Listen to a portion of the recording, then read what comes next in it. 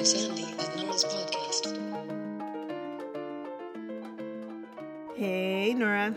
Hey, Sandy. What's up? I'm nothing. Nothing at all. I mean, I don't live in Alberta, so, like, nothing's up with me. What about you? Do you live in Alberta? I mean, I don't live in Alberta, and so also nothing is up with me.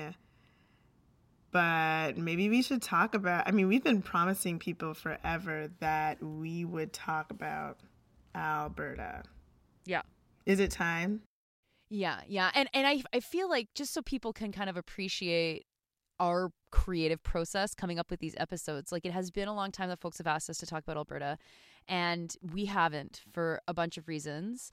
I think that, and this was the same kind of thing with the NDP by-election in Burnaby South, it's always better for us to be able to wait for something to happen because, I mean, like, we could predict stuff will happen, but who wants to listen to that episode after?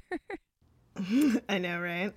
Yeah, so but we do predict stuff anyway. We do. In our last episode, when we predicted that with the changes to post-secondary education in Ontario and the funding being tied to performance outcomes, Nora said, well, those performance outcomes could be literally anything, and proven right yet again on this podcast. Yep. As the government has linked one of those performance outcomes to be the future salary of graduates, which is like, doesn't make any sense. Maybe we'll talk about that more in depth later, but just to let you know, again, this is a good podcast. I mean, I feel like Mary Lee Fullerton, who's the minister responsible for all of this, who spells her name like phonetically, so I always find that a bit funny because it's like it's like a Mary Lee go round or something.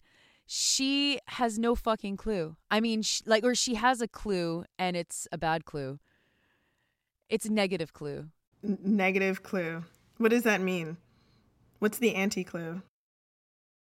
I can't imagine thinking that graduate salaries is what you should be rewarding universities with. It's like universities have zero control over that. The government has control over salaries more than universities do.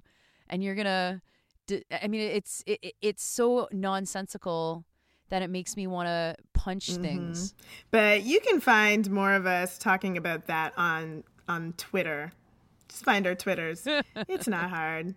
But today, less Ontario, more Alberta. Yes, Alberta. Which means we're going to talk about everyone's favorite politician. Rachel Notley. Caitlin Ford. No. Jason Kenney. JK. There's so many personalities in Canadian politics, but who has the most like dastardly history than Jason Kenney? Who has a more dastardly history than him? I don't know. Fewer or worse in Canadian politics? Yeah, no, fewer really are worse. I feel like Kenney is one of the few politicians that I think really behind that flesh mask is actually like a demon face. And like there may be few who are worse, but none who have as much power, you know? Yeah. So, and that's what makes him a really threatening figure for the future of Canadian politics, the present of Canadian politics, and also the past of Canadian politics. So I think that we'll be talking about Jason Kenney quite a bit in this episode. But we'll also talk a little bit about like what this means for the country, because a lot of people seem to be nervous about what Jason Kenney's election will do for the federal election. And so we should talk about that because that's a concern, you know? It's a concern. Yeah, totally. But who was elected in Alberta? Who was elected? Well, it was the United Conservative Party, led by... United Conservative. Yeah. I mean, they're just throwing it right back to like the good old days of the United Church being like the official Church of Canada. Like we're just right back there. United Conservative Party. It's a very socialist name. It should be. Yeah. So Jason Kenney is the premier of Alberta, and he beat Rachel Notley in an election campaign that by many, many, many accounts was one where all Jason had to do was walk in there and win, basically. And the NDP thought that they could fight this campaign on pipelines and on kind of rushing to the center, fully overshadowing some of the other promises that they were making. And, which I think is the principal error that they made, recognizing that there may have been nothing they could have done to win, which I think might be something to talk about. But the principal error that they made was they focused on Jason Kenney as being as shitty as he is, and therefore you need to elect Rachel Notley because she's not shitty. She's the opposite of Jason Kenney in terms of how shitty she is.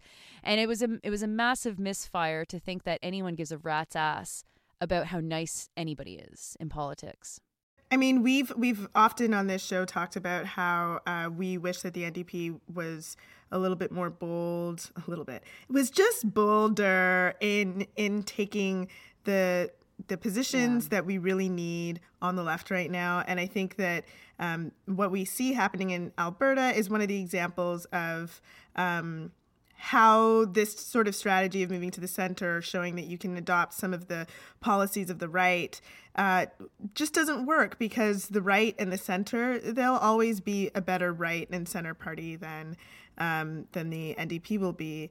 And at least if you stick with your principles, you, one, stick with your principles, and two, get to educate the rest of the population on the issues that really matter, which can help in the next campaign, which may not be an election campaign. It may be a campaign on the ground for something else entirely. And that is part of the role of a left-wing party, in our opinion. Yes. But what does that leave us with? So that leaves us with a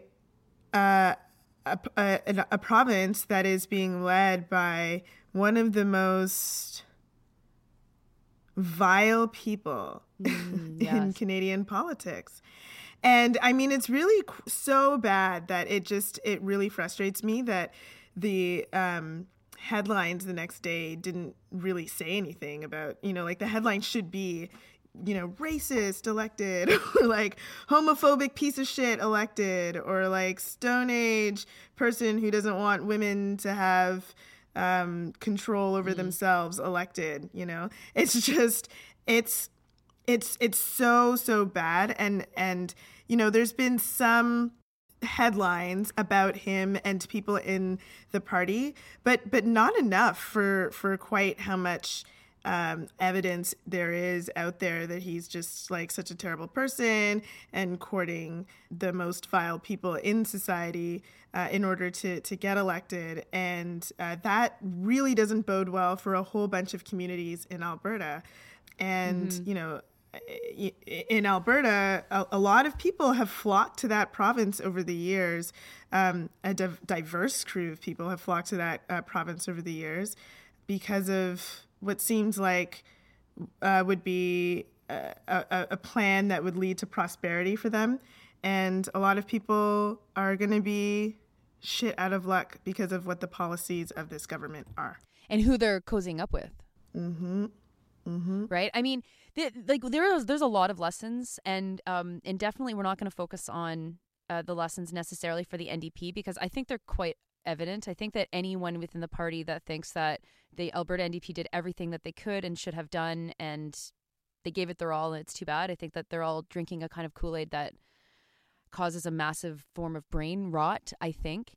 But the reality is that the bigger story of this election is how Kenney was able to unite two parties into one. He united the right. And in uniting the right, he took the very old, historical Conservative Party of Alberta, had been in power for 40 plus years, and managed to make a home in that party for homophobes, racists, anti-Semites, people who aren't willing or who aren't afraid to hide these opinions that they have. Whereas, perhaps in the Conservative Party, there might have been people hiding that opinion. And people who not only have these opinions, but candidates that actually would hold these opinions publicly as recently as 2014 or 15 in their churches, talking about how, homosexuality is a sin or horrible, and men should have control over their wives, or whatever the fuck these Stone Age creatures are saying publicly. And why that's dangerous, of course, is because under the banner of the Conservative Party, they've been welcomed into the party. And so it's not a surprise that during the election, the big story was how many people had to either quit or were embarrassed by comments that they had made in the past, in the recent past, that range from what I've already mentioned to Kaylin Ford talking about the white replacement theory, or that there's a white genocide on right now. And that, of course, probably cost her a cabinet position, actually, because she didn't get to run and she didn't get to win out of that. And this is really bad because in some ways, like, the NDP's refusal to stake out its territory on the left and run an aggressive educational leftist program for 4 years let the right do this in terms of it's like, we saw this coming. We knew this was going to come when Brian Jean lost in the last election. Uniting the right was obviously going to be what was going to propel Jason Kenney into office. When he became the leader of the UCP, it was obvious that he was going to be propelled into office.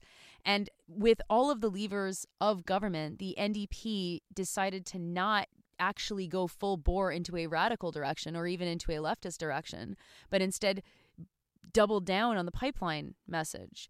And so we have the left saying pipelines, and the right not actually needing to say anything and working internally to make palatable the far right elements of the Wild Rose Party that they were able to absorb into the United Conservative Party. And that, I think, is really, really, really scary. And in some ways, it's echoes of 2004 or whenever it was the Reform and the Conservative Party formed their fucking the Canadian Alliance. Yeah, like the however they came into the Conservative Party of Canada. You know, it's like, sure, echo from the past, but in a new formulation that's arguably worse.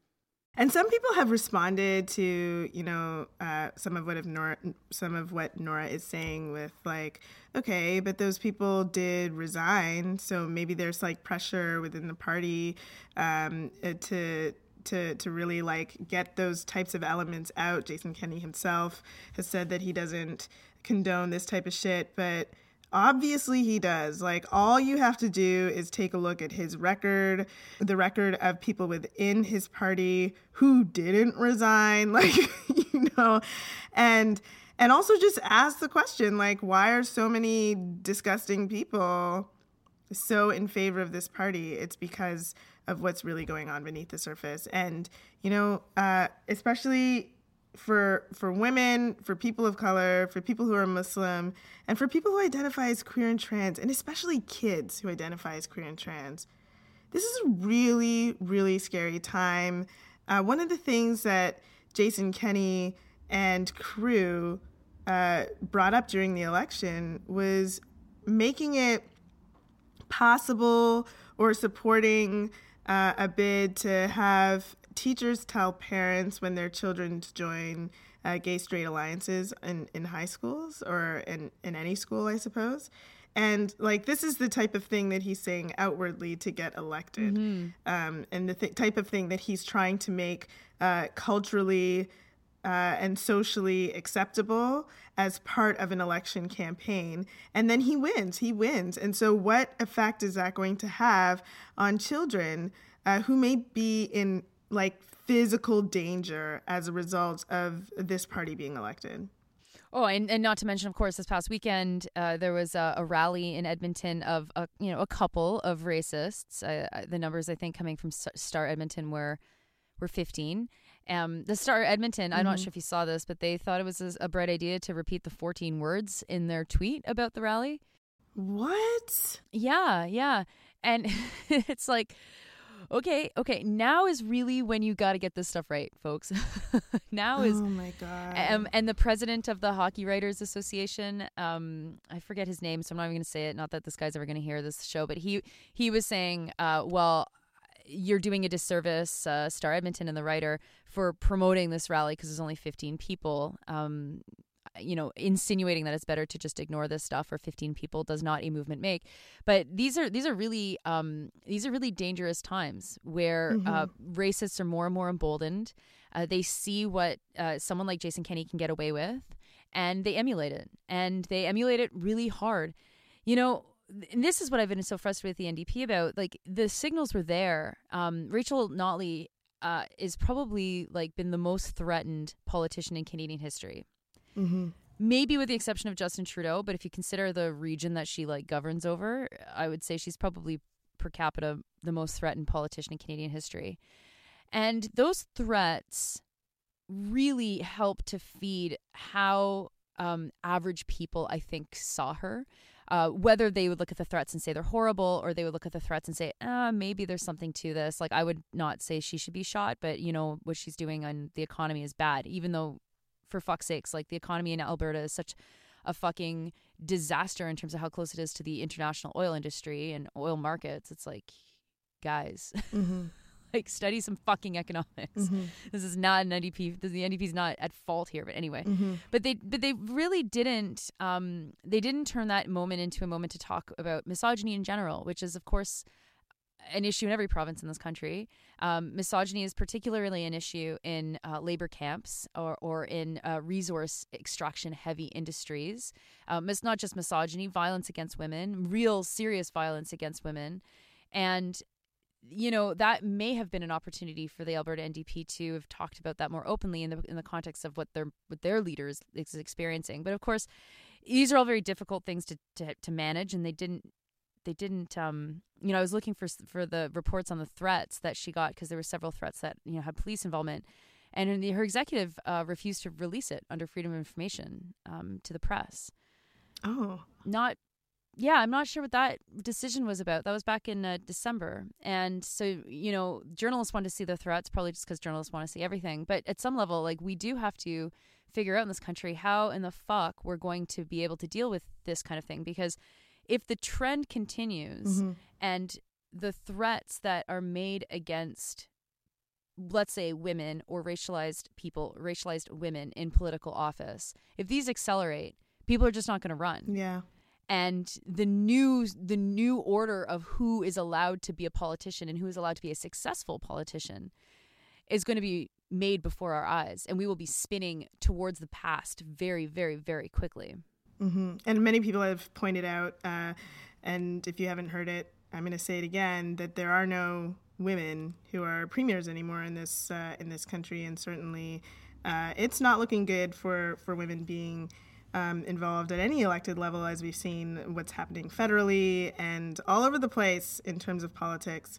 But another thing that I know we said we weren't going to talk that much about the NDP's platform, but one other thing that I think was missing from the election campaign that I wish, like, there was such an opportunity to do if there was a focus on principles, would have been, you know, instead of supporting pipelines, like, why don't we talk about, as people are going through a difficult economic time, what it means to put so much into these private corporations, and why it's important to have a really strong social services, which are not going to happen under the UCP. There are not going to be strong social services under the UCP, and that would have been such a good way to differentiate, you know, a left-wing party from the UCP, to say, like, you know, we'll have something here for you when this inevitably gets worse, like, because it's just,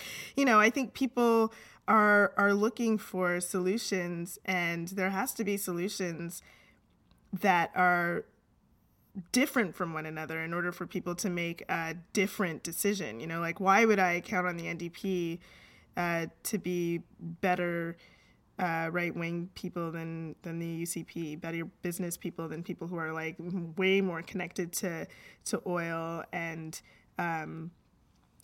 right-wing organizations? I wouldn't. You know, like, no. This is a really important time to talk about what the dangers of not having a strong social service sector will do for the future for this type of province that is so dependent on one industry. And I think that was lost. And that's what's going to happen. You know, like, what's happening now is Jason Kenney gets in, there's going to be a whole lot of cuts. And if the economy goes the way that people are predicting it's going to go, well, you know, it's just going to get worse. It's going to get so much worse. And because of who we know he hates, You know, like, let's not forget that this was the guy behind, trying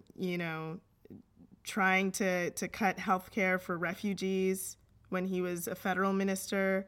This was a guy who was all about the barbaric cultural practices hotline. Remember that, when the federal Harper government wanted to set up a hotline so that people could basically tell on Muslims across the country when they thought they were doing something weird. Like, literally, that's what it was, despite whatever euphemisms people were using in the press.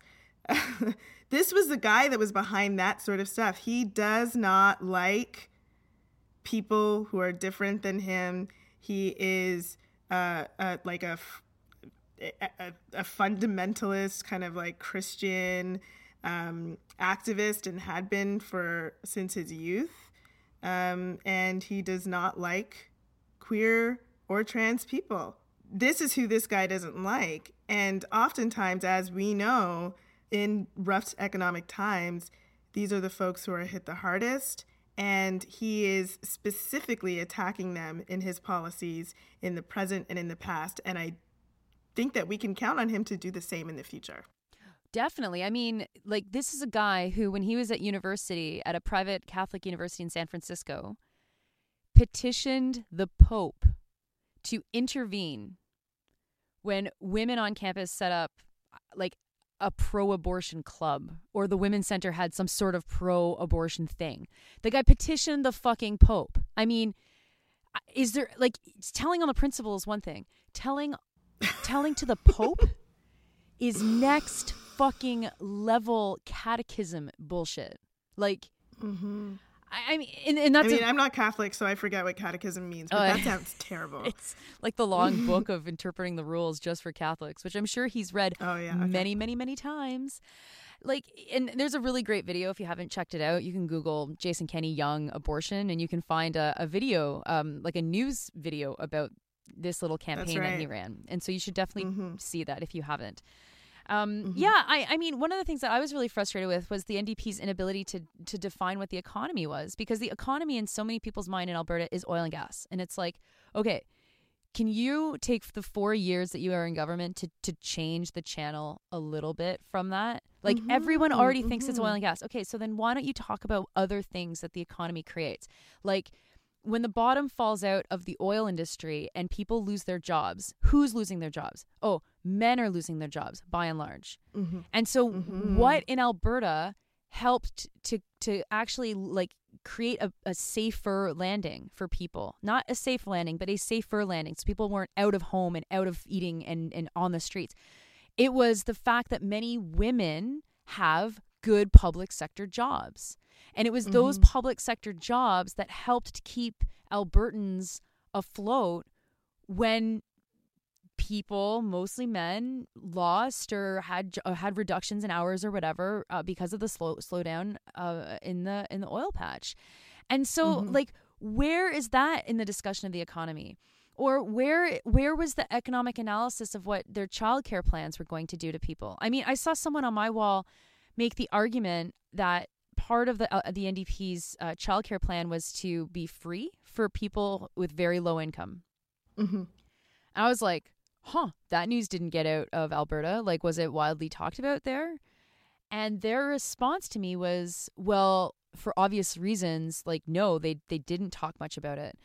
And the obvious reason was that it's not strategic because there's hatred towards women and poor women specifically, and it's not a popular policy.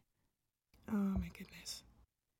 I mean, how in the fuck is it going to become a popular policy if the left isn't willing to actually talk about it? Exactly. And, like, you know, like, there's just all this creative stuff that could be done.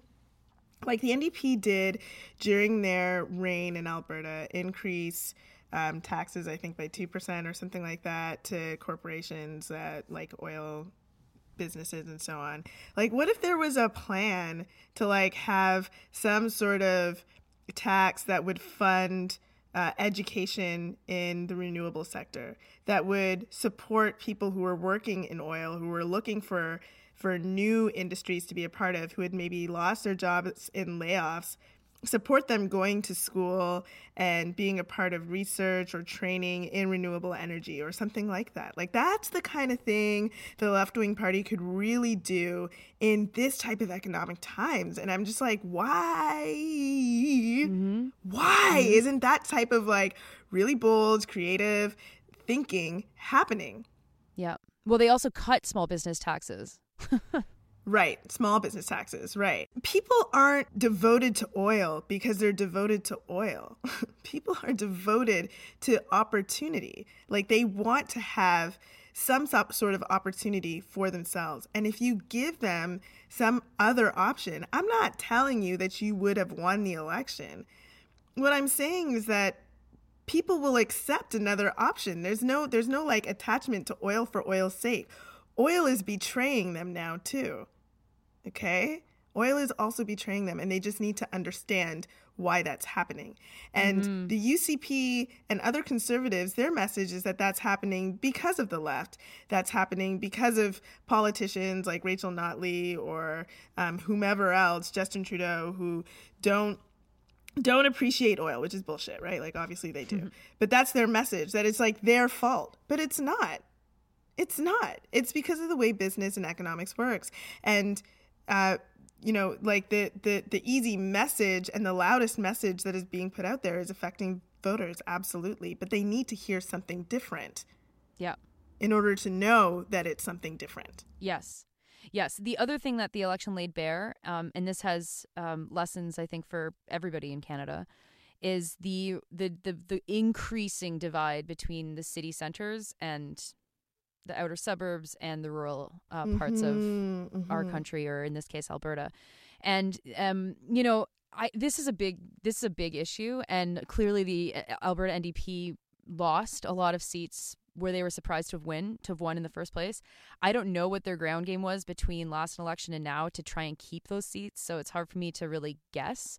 But what we're seeing is that really deep entrenchment that the Conservatives are so good at exploiting between the cities and the rural parts of the province, that the left really needs to figure out how to get around. And I mean, thinking about this in the most abstract sense is like, well, you put an organizer into every 100 square kilometers of rural Alberta and they organize. I mean, it's like, I actually don't think it's that difficult. But when you don't have policies that help bridge those divides, then the nebulous discussions about the economy actually can just mean anything to anybody, whether you're in oil and gas or whether you're a farmer or whether you're maybe in finance in, downtown Calgary, for example. And I mean, this is going to be where the federal Conservatives really pick up support. And you can see it, like you can see already Doug Ford cutting $1 billion from Toronto Public Health. That is done because who fucking cares about Toronto? Do you know who doesn't care about Toronto? People who vote for Doug Ford. Right? Yeah. And that and so Toronto's such a huge voting base, and Torontonians are so scandalized by this, and you have to think, okay, do breakfast programs exist in the rest of the province? What does this look like in the rest of this province? How do people look at Edmonton from outside Edmonton, and how do they form political consciousness and make their political choices? I mean, there's going to be a solid 25% of the population that you're not going to be able to change their minds of, but the NDP proved that they were able to change enough minds to get elected in the first place. So these are not impossible nuts to crack. These are possible political organizing moments. The question is who is driving the decision making? I mean, was the Alberta NDP run by a council of strategists who were from rural Alberta, or were they from Ottawa? I mean, is that part of the problem here? Jason Kenney's not from Alberta, but he obviously is being informed by people who know the province very fucking well. And that's just basic political strategy. I mean, the left really needs to figure out who is speaking on whose behalf and who they are speaking to come up with what exactly are the messages that are resonating with people.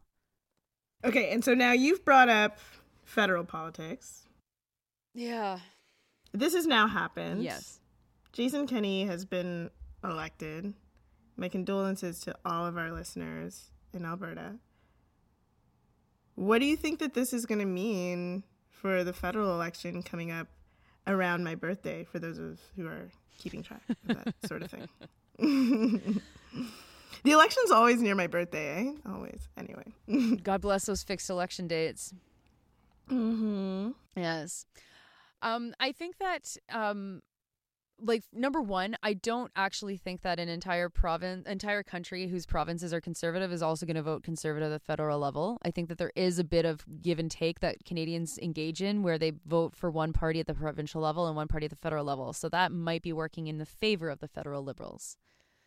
Hot take from Nora number one, but it is historically accurate that when there's, I know this is very Ontario-centric, but when there's a conservative government in Ontario, that there is a Liberal government federally. That is historically accurate. But hot take from Nora number one.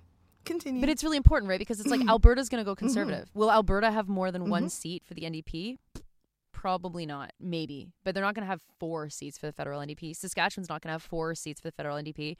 Winnipeg Centre might go to Leah Gazan, who's the recently nominated NDP candidate, who's going to be going up against Robert Falcon-Ouellette. So that'll be a really interesting race to look at. But by and large, Manitoba is, the North will stay NDP probably.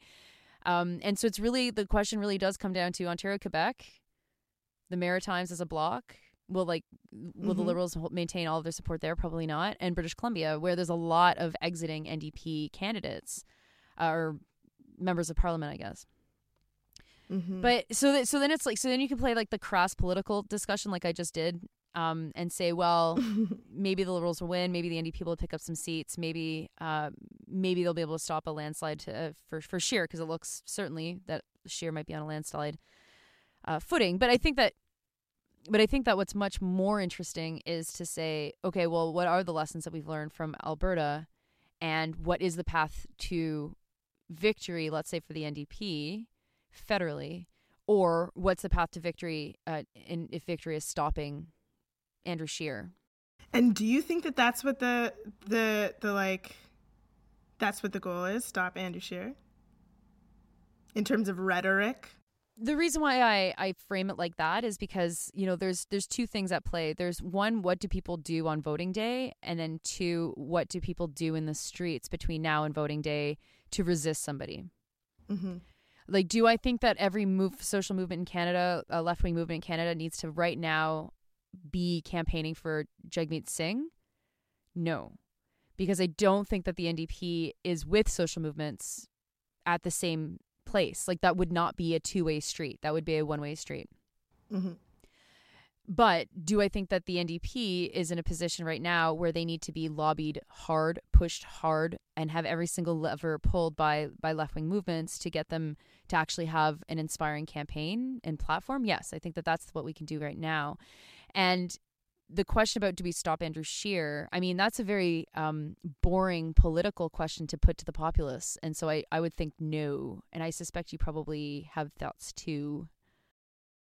Yeah, I do. I think that there's a way that we kind of take a look at the conservative milieu sometimes and can just see just all gray. Like, it doesn't look like there's anything to be gained from trying to pick apart pieces, which in some ways makes sense. It's like the people who helped Ford get elected, the people who helped Kenney get elected are going to be working on the Scheer campaign as well. But for me, what's more important is what we're doing in like a conservative context in our provinces, which, again, like if you look at what's happening across the country, it's very, very blue, some red in the Maritimes, and spots of very few spots of orange. That's what's happening across Canada. Like, I think that what's really important in like a majority blue Canada is like all the education that's going to happen on the ground. Like, fuck Scheer, like that type of rhetoric. Like, I think we know by now that it doesn't work. And we know that because the proof is in who's elected in Ontario, who's elected in Alberta. The fact that Harper got elected at all, ever, right, with the type of ABC campaign that was being run, the anything but conservative, lest we forget that type of strategy. Like, it didn't work. It doesn't work. Like, and so let's kind of maybe move away from that sort of thing and make sure that people understand what conservatism does on a federal level, but also on a provincial level, because, like, who cares about that type of distinction at the time when you are trying to make people understand why it's important to vote not for sheer, I didn't want to term it that way, but to vote for people in their regions that it makes sense for them to vote for, like where they're going to be served the best. And that means doing a lot of education work. And that education work isn't going to come from fuck Scheer. It's just not. It's just not. Yeah, and we have, 7 months, I guess, for this kind of work. But at the end of the day, it's not 7 months. It's whatever is created before is what has to exist after, as being the force that confronts whoever gets elected. And, there's some things that we can learn, I think, from the last year and a half about the federal Liberals, which is that they are very good at doing centrist populism. Mm-hmm. And so they will, they put out good vibes and they say good stuff and their actions are shit. And the Alberta NDP is a really good example of this, with the collusion with the federal government to purchase a fucking pipeline, right? Mm-hmm. And this pipeline was supposed to be, I'm not sure what, like the ticket to getting the Alberta NDP reelected, or the ticket to making sure that the carbon tax was going to stay, which is actually like not the fucking be all and end all that so many people are trying to make it. There was no payoff for the purchase of the pipeline. It was just a big disaster. No, exactly. It was a big disaster, and the Liberals and the NDP cooked up this plan. So it's like, okay, so you're both capable of doing really bad politics in a very unstrategic way. Okay, and then more recently we have the federal Liberals now bowing to far right rhetoric in their anti-migrant, anti-refugee border policies. We got to talk about that at some point a little bit more. Oh, 100%. Maybe next episode. Yeah. And so we've got this like blob. That's the federal conservative, or the federal Liberal Party. And they have to be contained. They have to be manipulated. They have to be fucking moved in some way. And the far right is very good at that, because the far right, they don't actually care. Like they say fuck Trudeau as until they're like falling over or whatever. But they actually are doing a kind of education. It's fucked up education. It's not true. It's all lies and it's racist, but it's still education. Of course they are. And the only way that at the partisan level we can combat that is the NDP has to be really fucking bold in their policies. Mm-hmm. And they're not bad in their rhetoric when they speak or when they have the opportunity to be heard, because they know that those two things are not always the same thing. But I don't know if you saw, like, their big green energy policy promise was to retrofit every house in Canada to be like a green energy house or whatever by 2060 or 50 or something. I did not see that. That's not good enough. I don't even know what that means. No. Like, in my house, it's like, what does that mean? Like, sorry, you're going to pay me to fix my windows, or what? What? Like, I tangibly have no idea what that means. And I'm a moderately well-educated politically person. And so it's like, NDP, like, you folks, you got to start talking about fucking canceling cars. You got to talk about high-speed rail. You have to cost out how you're going to do it. And you have to start getting people excited about your policies, because this is not going to cut it. This is the only way that you're going to be able to influence the Liberals. And if the NDP doesn't take that strong, hard left flank, then there is no partisan solution to defeating Ford. Scheer. Mm-hmm. Fuck. Whatever. Nora also sees them as just a big block of gray.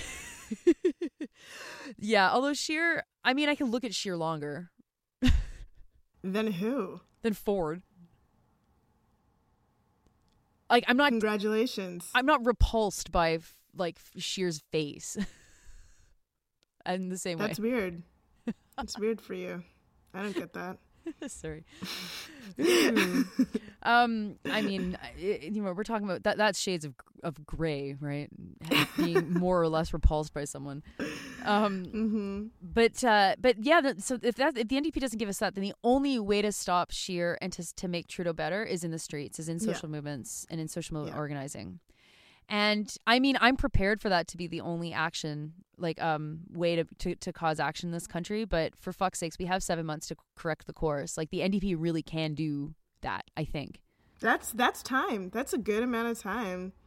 It's a good amount of time. The Liberals are kind of disorganized, as we've seen with that, weird scandal that finally people have stopped talking about, SNC-Lavalin. It's like, oh my God, someone got a hold of them and told them to stop talking finally.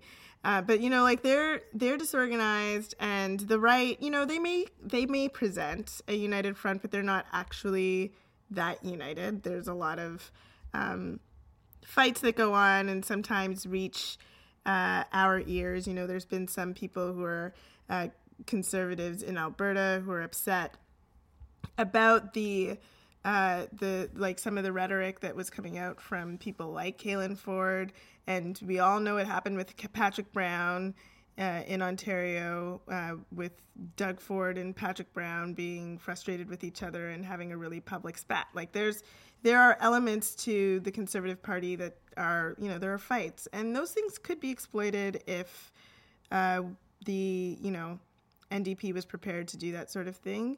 But also on the ground, like, those things provide us with an opportunity to organize for something far, far better than a really disorganized center and a really disunited right, but like a really principled left that's really going to care about what people desperately, desperately need on the ground all over this country. Now, I have a question for you, and if it takes too long and takes us off course, then feel free to decline and we can talk about it later. But I saw Kristen Wong-Tam was calling for a general strike. Mm-hmm. Did I get that right? Yeah. That seems weird that the employer would do that, but okay. It's a little strange.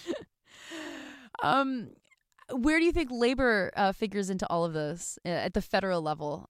Because I think it's a little bit more obvious when you're directly battling austerity at the provincial level, but the federal level is always a bit more nebulous. Oh my gosh, labor is, like, I think we've said it before on this podcast, but it's like crucially important to organizing, because very much like a party, labor unions have stakes in a geographic way. They're able to reach members in a geographic way in a much better format than many other social groups anywhere.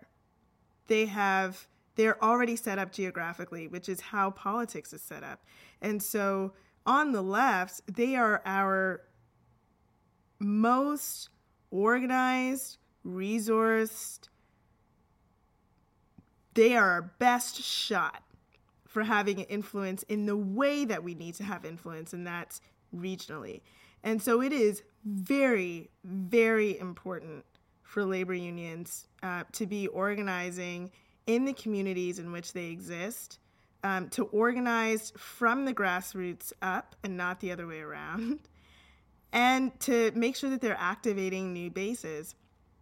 And to do more than just, like, I know there's a lot of labor unions that just support the NDP, but they can be far more bold than the NDP can be, and they can drag the NDP to the left. And I know that there will be some disagreements about that, because people will talk about, what the membership is ready for and so on. But, by and large, I really do think that labor unions have a lot of power to influence policy in this country, and that it's untapped. And I think that it should be tapped a lot more than it is being done. And I think that could be a strategy that is used differently than has been in the recent past in this upcoming election.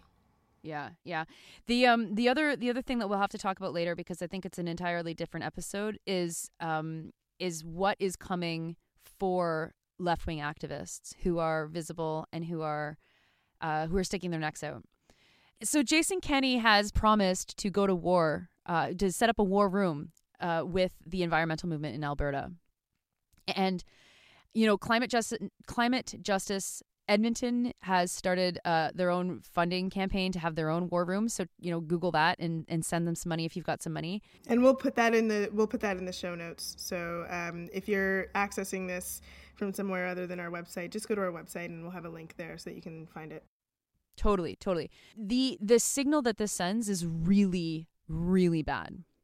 That we now have a premier of a province who has no shame to target individual activists, journalists, right? I've certainly been targeted by Kenney a couple of times in the last year. And in this past week, I think he went after Antonia Zerbesius, formerly of the Toronto Star, and she's now writing for Rabble. Really? Yeah. Mm-hmm. And like this whole idea that the environmental movement is foreign funded, is astroturfed, is not real Alberta or whatever the fuck, he is going to get people hurt. And the rhetoric, it's similar to the hate rhetoric, the racist, white supremacist, anti-LGBTQ rhetoric that they also have. But in this case, it's also a bit more acceptable to be openly saying we will come after these people. Mm-hmm. For example, he's setting up a war room to do this and to expose them and to expose David Suzuki and all this kind of fucking shit. And so I think that we need to watch this very, very closely, because if he gets bumps in the polls for this kinds of rhetoric, Doug Ford will be doing it more and more and more, because he hasn't actually really gone after activists in this way really in Ontario yet. Mm-mm. I suspect he will as movements start to get organized. And so will the federal Conservatives, whether the federal Conservative Party is led by Andrew Scheer or whether they jettison him and bring in a superstar at the last minute, they will target and try and silence activists. And so, be on the lookout and watch for that. Mm-hmm. One final shout out. So if you want to really have a deep dive into the Alberta scene from Albertans, check out the Alberta Advantage podcast. This week they go through all of this stuff in a lot of detail and with the anger and fear that only someone living in Kennyland can have. So Alberta Advantage. Ew, no, don't call it that. It's not Kennyland. We do not believe it. Oh. They call it Hellberta. Okay. Hellberta. I can accept that. But let's not give him, the satisfaction. Hellberta. No. He can be the Lord of Hellberta. That will actually probably make his crown of thorns dig into his brain.